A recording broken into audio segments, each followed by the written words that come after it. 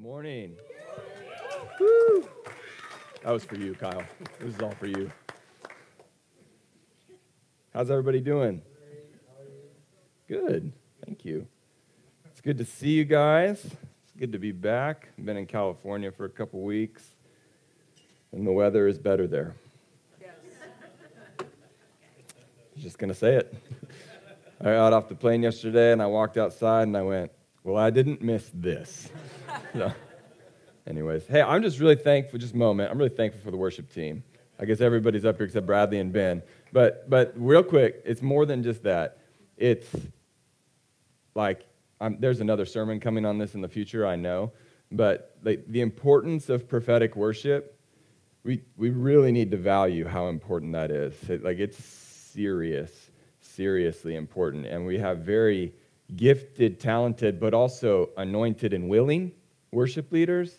You guys see how there's so many different things in all those categories, and they're gifted and they want to be doing what they're doing.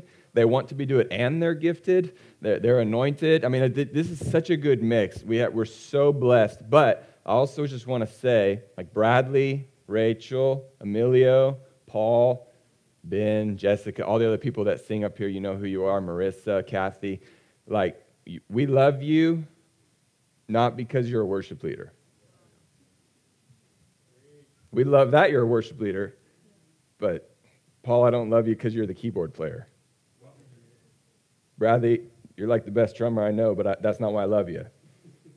I just love you because you're a brother and you're a son. So, anyways, that's not what we're talking about today, though. No, but that's good. Just really thankful. And just if you get a chance, just tell the worship team how thankful you are for them. They work really hard. They practice a lot. And they cultivate a really tight relationship with Jesus outside of Sunday morning so that they can overflow and lead us to a real encountering and hosting the presence of the Lord well. They carry it very well. So very thankful for them. All right. Okay. Turn your Bibles, if you would, to Colossians chapter 2. Don't be deceived. You really are turning to Colossians chapter 2. Okay, that's not a test. A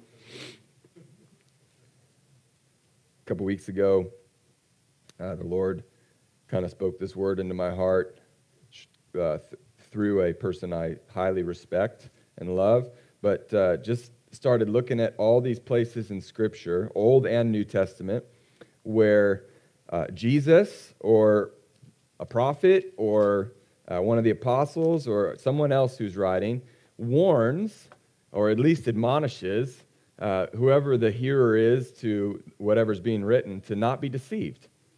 And so I was like, geez, I started looking at that passage is used often, many, many times. I went and looked up how many times and how many uses and when and why and all those things, and it's interesting. Here, this passage that we're going to go through today is kind of a key passage when talking about deception. It doesn't actually have the word, the phrase, do not be deceived. It says, see to it that no one takes you captive through hollow and deceptive philosophy, which depends on human tradition and the elemental spiritual forces of this world rather than on Christ. Okay, so we're going to get into that a little bit, but we have to consider, this is kind of where the Lord took me, we have to consider that if it's used so often in Scripture, if we're warned so often in Scripture, then for the past 6,000 years, it's been easy to be deceived. But you have to consider that if there's that many warnings, that it was probably something that happened often. And if it was easy then, could it be easy now? Or maybe easier to be deceived? Only not because we as followers of Jesus are weaker or anything like that, but just because the amount of false information that flies around is a lot more available. And that's kind of my question. So there's just a couple, they're not going to be up on the screen, but just to give you kind of a scriptural basis, Jesus himself said in Matthew 24, 4-5, he said, watch out that no one deceives you, for many will come in my name, claiming I am the Christ, and will deceive many. There's specifically talking about the false Jesus, the Antichrist, right, that are going to come and even in this context perform miracles, give signs and wonders, and it's not actually him. And he's warning specifically about that, but nonetheless, the words out of Jesus' mouth, don't be deceived. See, when you're being deceived, you don't know it. That's why it's deception. It's like the name says it, but it's like it would be funny. Somebody goes, well, I would know if I was deceived. Well, actually, by definition, you would not. So. Revelation 12:9 refers to the devil as the deceiver of the whole world. And again, in Revelation 20, verse 3, it says that the devil is deceiving the nations. It's actually his chore. That's what he does. He's the father of lies, the deceiver of the brethren. He doesn't do anything truthfully. He doesn't do anything good. And so it would be foolish for us to believe that we are totally immune from deception or that the devil is not roaming around like a lion seeking for someone to devour. It would be foolish for us to believe that because the Bible says the opposite. And so we need to know as we go into this that when we talk about deception, I'm talking about a fruit of the devil's life, a fruit of what the devil is here doing. He comes he seeks to kill, steal, and destroy.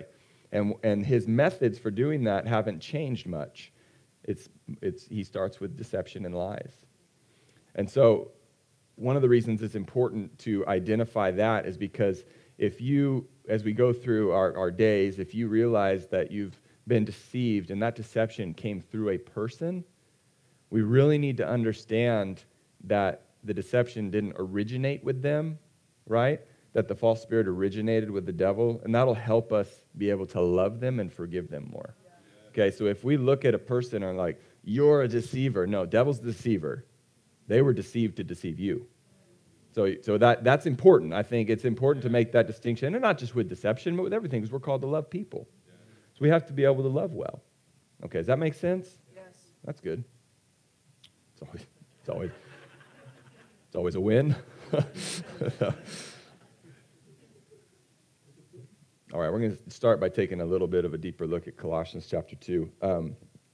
One of the reasons I believe that the Lord wants us to start with this passage is because Paul is actually addressing a church, the church in Colossae. So believers, right? Believers that heard the same gospel that you and I all heard when we repented and said yes to Jesus. It was the same message. It's awesome. They're following the same Jesus, right? The same truth is really cool. I love those parallels in the epistles.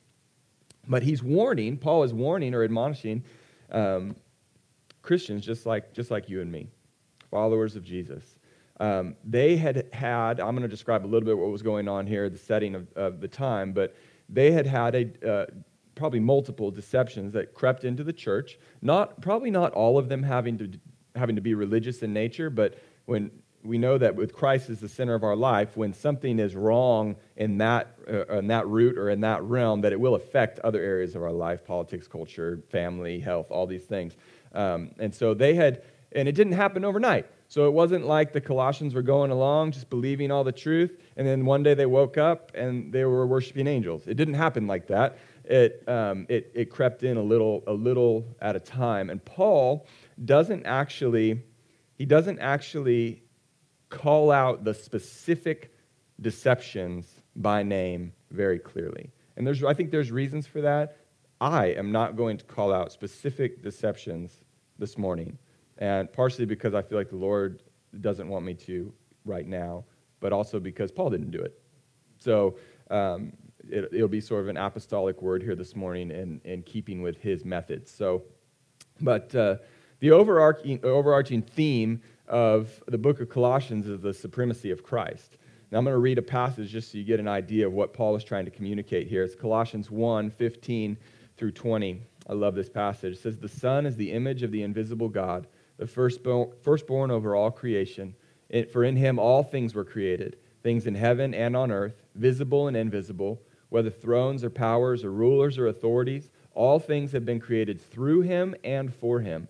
He is before all things, and in him all things hold together. He's the head of the body, the church. He's the beginning and the firstborn from among the dead, so that in everything he might have the supremacy.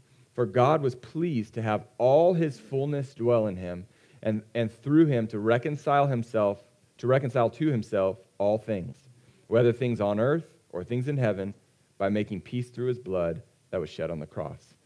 That passage is powerful. It really stands alone as a nugget of truth for sure. But this is the truth that Paul is trying to communicate to this church. Now, his letter is written to correct a deception or multiple deceptions that he's heard have been in the church. But he doesn't come and say, hey, you've been doing this, and this. And the reason for that, my opinion, the reason for that is the same reason that I don't stand up here and tell everybody how bad you are, because you know how bad you are, right? It's the same reason I don't like it when people come and tell me how bad I am. I already know how bad I am. This is just redundant. You're not telling me anything I don't know. I can tell you more about me than you can tell me about me. And so he doesn't come with the rod. Now there's a place for the rod, okay? And I always carry my rod with me, just in case. But really, he pulls out the staff, okay? And you know the difference, right?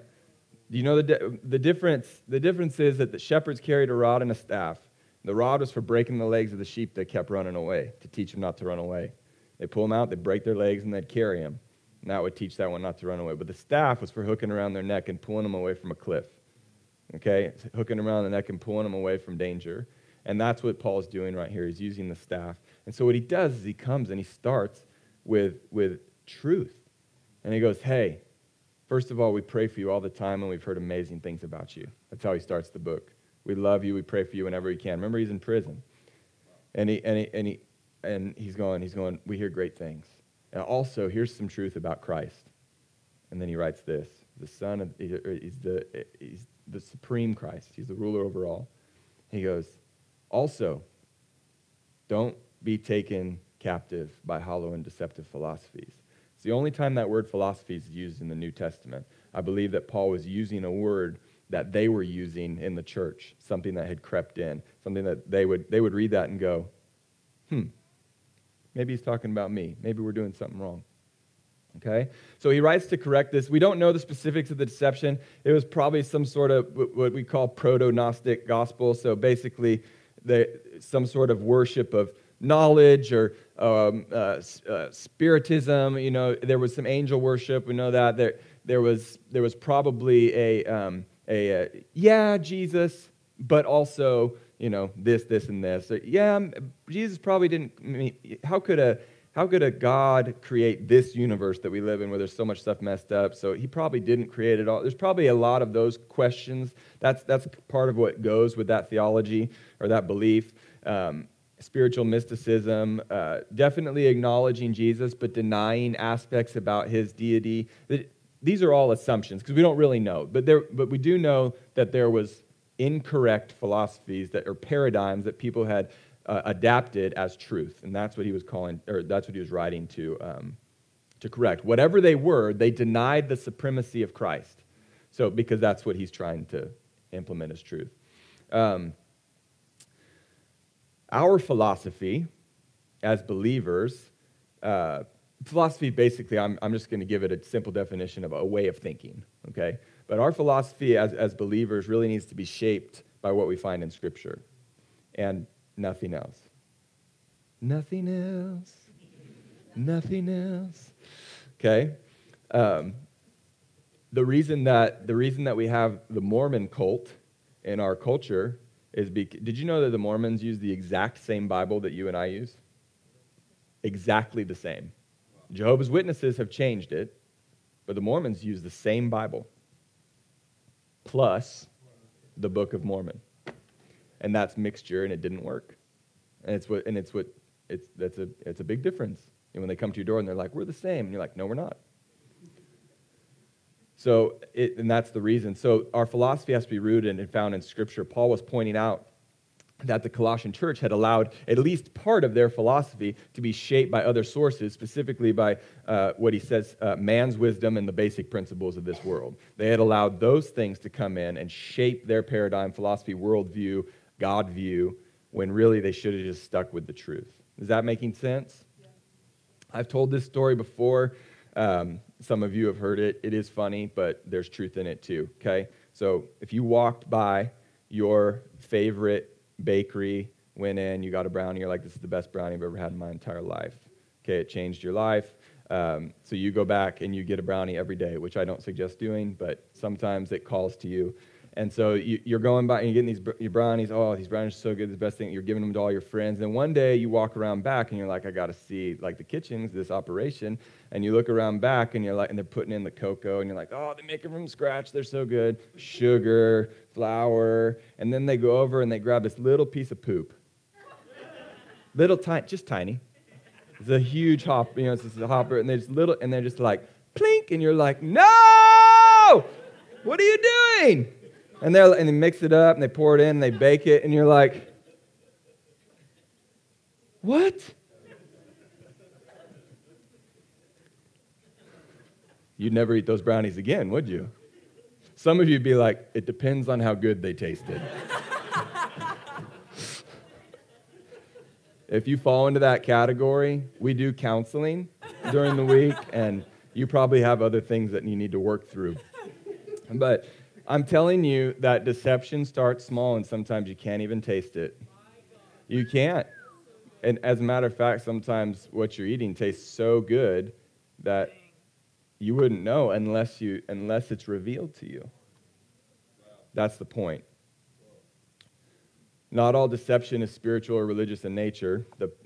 Like I said this, I don't think all the deception in the Colossian church was spiritual or religious in nature, but it definitely started there because they're believers.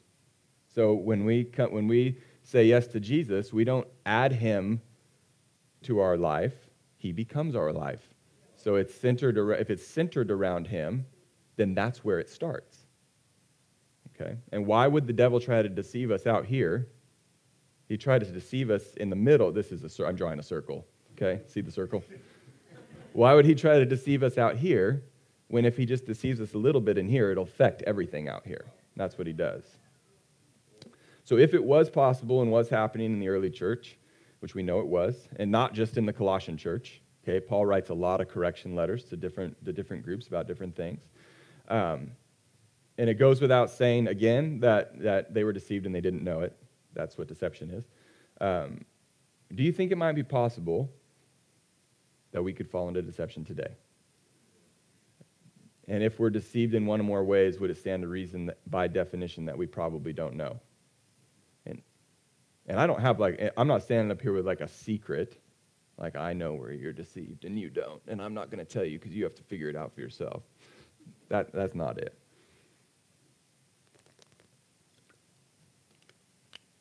I think that it stands to reason that if it was possible then, it's possible now. But God. Okay, write that down if you're taking notes. But God. Doesn't it also stand to reason that because we have the Holy Spirit living inside of us, that because we're friends with the Father, that because Jesus stands and intercedes for us before the Father, doesn't it stand to reason that with his help we can successfully and continuously identify deception and then repent from it, shine light on the darkness, correct our thoughts, our paradigms, our actions, our philosophies, and embrace truth? Doesn't it stand to reason that that's also possible? I think so too. I'm encouraged because of that fact. Paul was encouraged because he knew that was true. He knew that he didn't need to be there in person to start going, well, this is probably dissecting. He went, I'm going to give them the tools. They already have the Holy Spirit. I'm going to make them aware and give them the tools to use what they already have to identify the devil's schemes and be able to turn from them. And that's what we want to do today. I do believe that we need to actively consider if we are embracing any sort of deception. That's just like getting the oil change in your car. It's just maintenance.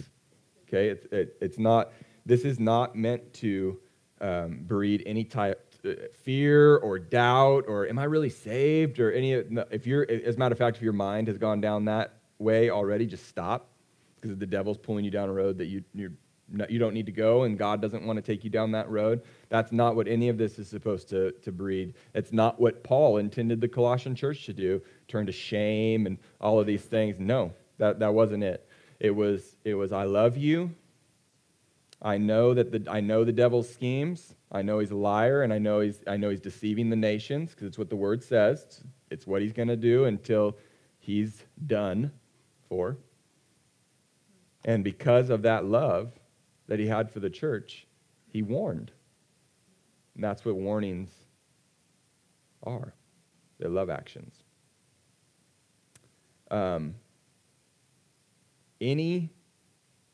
just going to say that we approach freedom from deception from a place of victory already because of the blood of Jesus.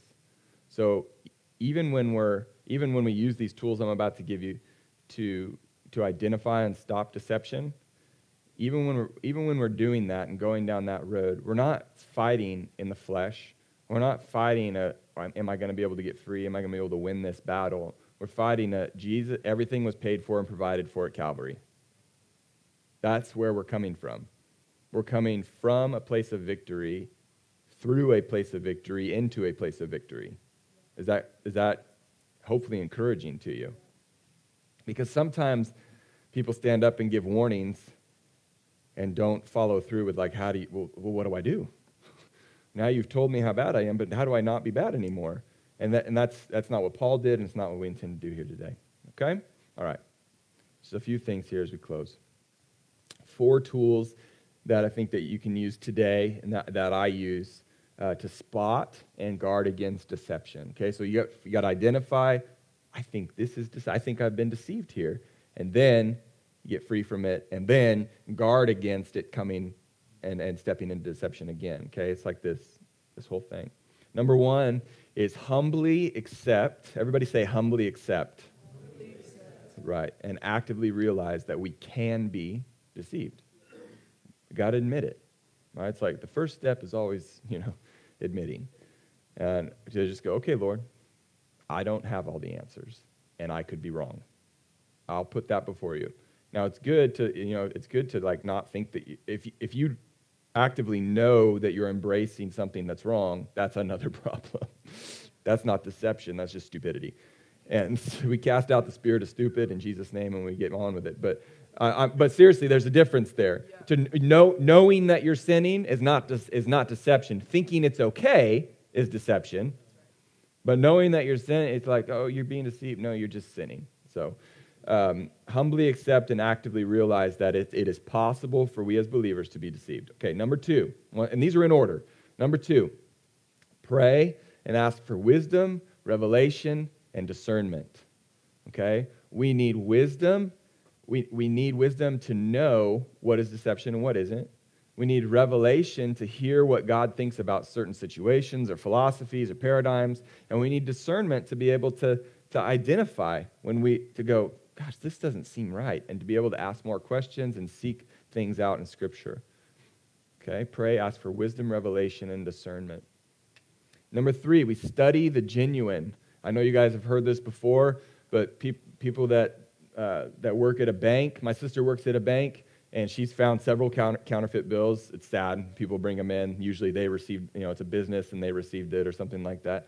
But they don't teach the tellers at the bank to all of the different ways that people counterfeit bills, because the last counterfeit bill that my sister got was a $5 bill. Any good counterfeiter knows you only counterfeit hundreds, right? It costs too much money to counterfeit a $5 bill. But it was a $5 bill. But they don't teach you all the different ways of counterfeit. They just teach you to study the genuine. They teach you to study what real money looks like, so that anything that comes across your desk that isn't real money, you go, no, that's not real. I don't know how they made it. I don't care why it's wrong. I don't care what ink or paper or whatever. I just know it's not genuine. And then you use that discernment to go, no, and you just get it out of the way. Does that make sense? So study the genuine, and in this case, study the Word of God. Study the life of Jesus. Read through the Gospels. Listen to the Gospels. Okay? When we have the truth rooted so deep inside of us, and it's not like get it rooted and then you can just go on with the rest of your life. You got to keep it rooted. I mean, it's a daily thing to get this into here, right? It's like, I wish that we could just do this. And then it would go inside. This is sort of a prophetic picture of what the prayer room is. right? Because we come and we sit before the Lord, and we just kind of let everything just soak in, right? But it's not this easy all the time. Sometimes you have to put it through your eyes to get it, but I like to put it through my ears too. I love the audio Bible. It's cool because I can do other things, and it gets inside of me. I can fall asleep, and it gets inside of me, and it's good. Okay, it's a good thing to listen to. So study the genuine. And then number 4, the Lord gave me this one this morning in the prayer room. I only had 3 because in a sermon you can only have 3 points. So, but we do things a little outside the box here, so we have 4. Seek an outside opinion. Here's what I mean by this. I don't mean go ask a stranger what they think. Or I don't mean outside the church. That's not what I mean. I mean outside of yourself. That's what I mean. Seek an outside opinion, outside of yourself. Sometimes, especially when we are isolated, we have a propensity to get inside of our heads a little bit too much, okay? And sometimes this happens to me a lot.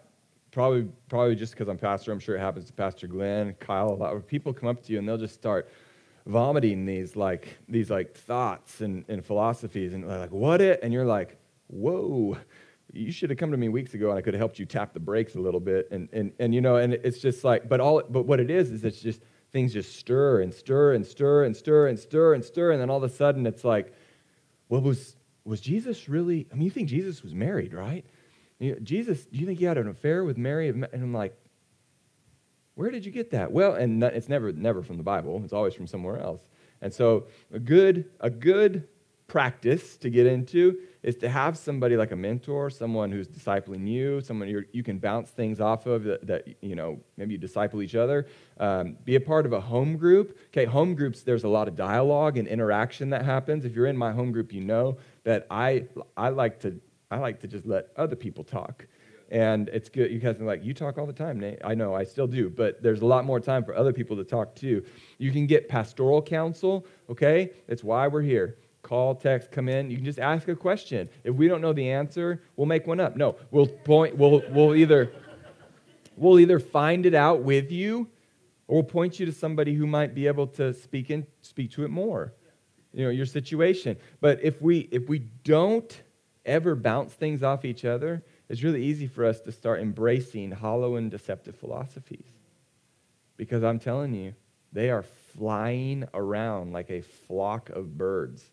And you're going to get hit in the face with them just by walking outside, just by looking at your phone. Bam, bam, bam. TV, bam, bam, bam. Everywhere you go, overhearing in the line in HEB, if you can hear 6 feet away. Bam, bam, bam. And so they're out there.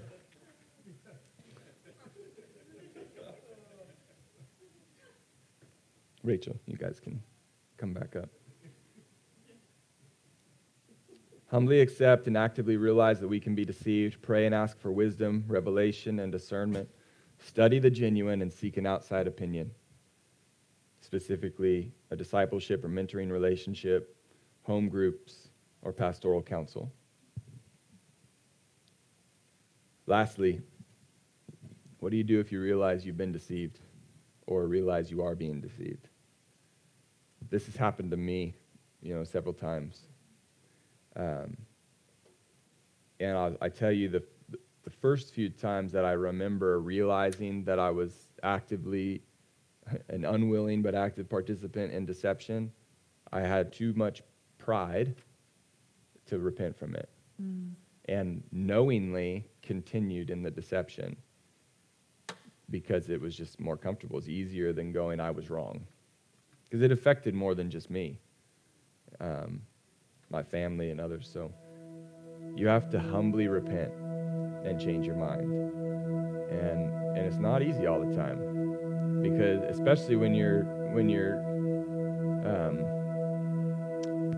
have more wisdom, meaning you're older, and you've been maybe you find out that you've been embracing a deception, small, big, or what, for a number of years, and the idea of starting over in that philosophy is daunting. I get that. But how sweet of the Lord in your older age to go, I'm not just going to let you live out your days with a deception, because I want you to know truth. I don't care how old you are. We got to pray. Here's a prayer I wrote out. Pray, Lord, thank you for showing me my error. Give me a chance, or give me grace to abandon any and all hollow and deceptive philosophy that I've embraced. Please help me to replace it with pure truth. Guard my eyes and my ears. Be the ENT so that I'm not easily deceived. Help me as I'm daily in your word to let its truth penetrate my heart and my mind. Amen. I'll just close by sharing just one little part of my testimony. I had realized, I've shared parts of this before, but I'd realized that part of my theology was I'd been deceived into believing some things were true that weren't true. And hear this too, because I know we use the word deceived in our English language, and it again, I just want to remind you that I'm not trying to stir up hatred towards people, right? Because the people that I learned from weren't trying to deceive me, right? They loved me, and they still do. And but whether they're teachers or leaders or someone in politics or whoever it is, in my case, teachers. And I started grabbing on to these doctrines about Jesus that are not taught in Scripture. It's not the Jesus that's revealed in the Bible. And I took those and taught others, which was really hard to live with when I realized my own deception. The moment that I'm not going to go into details, but the moment that the Lord the Holy Spirit so convicted me that I finally humbled myself and repented. I apologized to the Lord, and I asked him. I prayed a prayer very similar to this. I asked him. I said, "Now I have a hole, and I need you to replace it with truth, because I can't not have something. Now I don't know about Jesus. If that's not true, if what I was holding on to wasn't true, then I need to know what's true." And he did, and he just gave me a vision, and I made a choice. I drew a line in the sand, and from that day forward, things changed and were different. But I also went back and I, to the best that I could, apologized, to those I'd taught, and I was I'm so sorry. I'm young, and I'm not making excuses, but I'm just saying I didn't know, and I don't believe what I said was true anymore. I hope you can forgive me, because I didn't mean to lead you astray. I apologize to my family, to my wife, and I had thoughts. Like when my wife and I got married, we had kind of a fundamental difference in our upbringing, and we both knew that, and we're fine with it. It hasn't ever affected us or our relationship. But this is how arrogant I was, guys. I thought, I'm probably a little more strong-willed than she is, and I can probably put my will on her so that she'll adapt my belief, and it won't go the other way around. That was just a thought, okay? I didn't say that. But I had to go. I went and I told her that I had that thought, and I just repented, because I had stifled what the Holy Spirit had so sweetly put in her. And I was just dumping water on this good fire for years, and then I was just wanted to turn myself into a little haystack and get next to her fire, right? And get lit on fire, and really we've been growing ever since. But I'm telling you, it was not easy. It was humiliating. You know where we get the word humiliating from? Humility. So oftentimes taking a step in humility will be extremely humiliating. It's a good thing. It's a really good thing. It sucks. It feels terrible. You feel like you're going to vomit all the time. It's just ugh. But the other side of it, you look back and you're like, that was worth it. And then it'll actually cause you to pray and intercede harder that you won't fall into deception again, because you don't want to have to go through the humility again of making it right. Did everybody receive that well? Yeah? Okay, let's stand together. And I just we're going to pray together. And worship team's going to play. After this time, there'll be people available to pray over here on this wall, and then there'll be people available to pray in the front as well if you want prayer ministry for everything. But let's just close our eyes before the Lord. We can sing.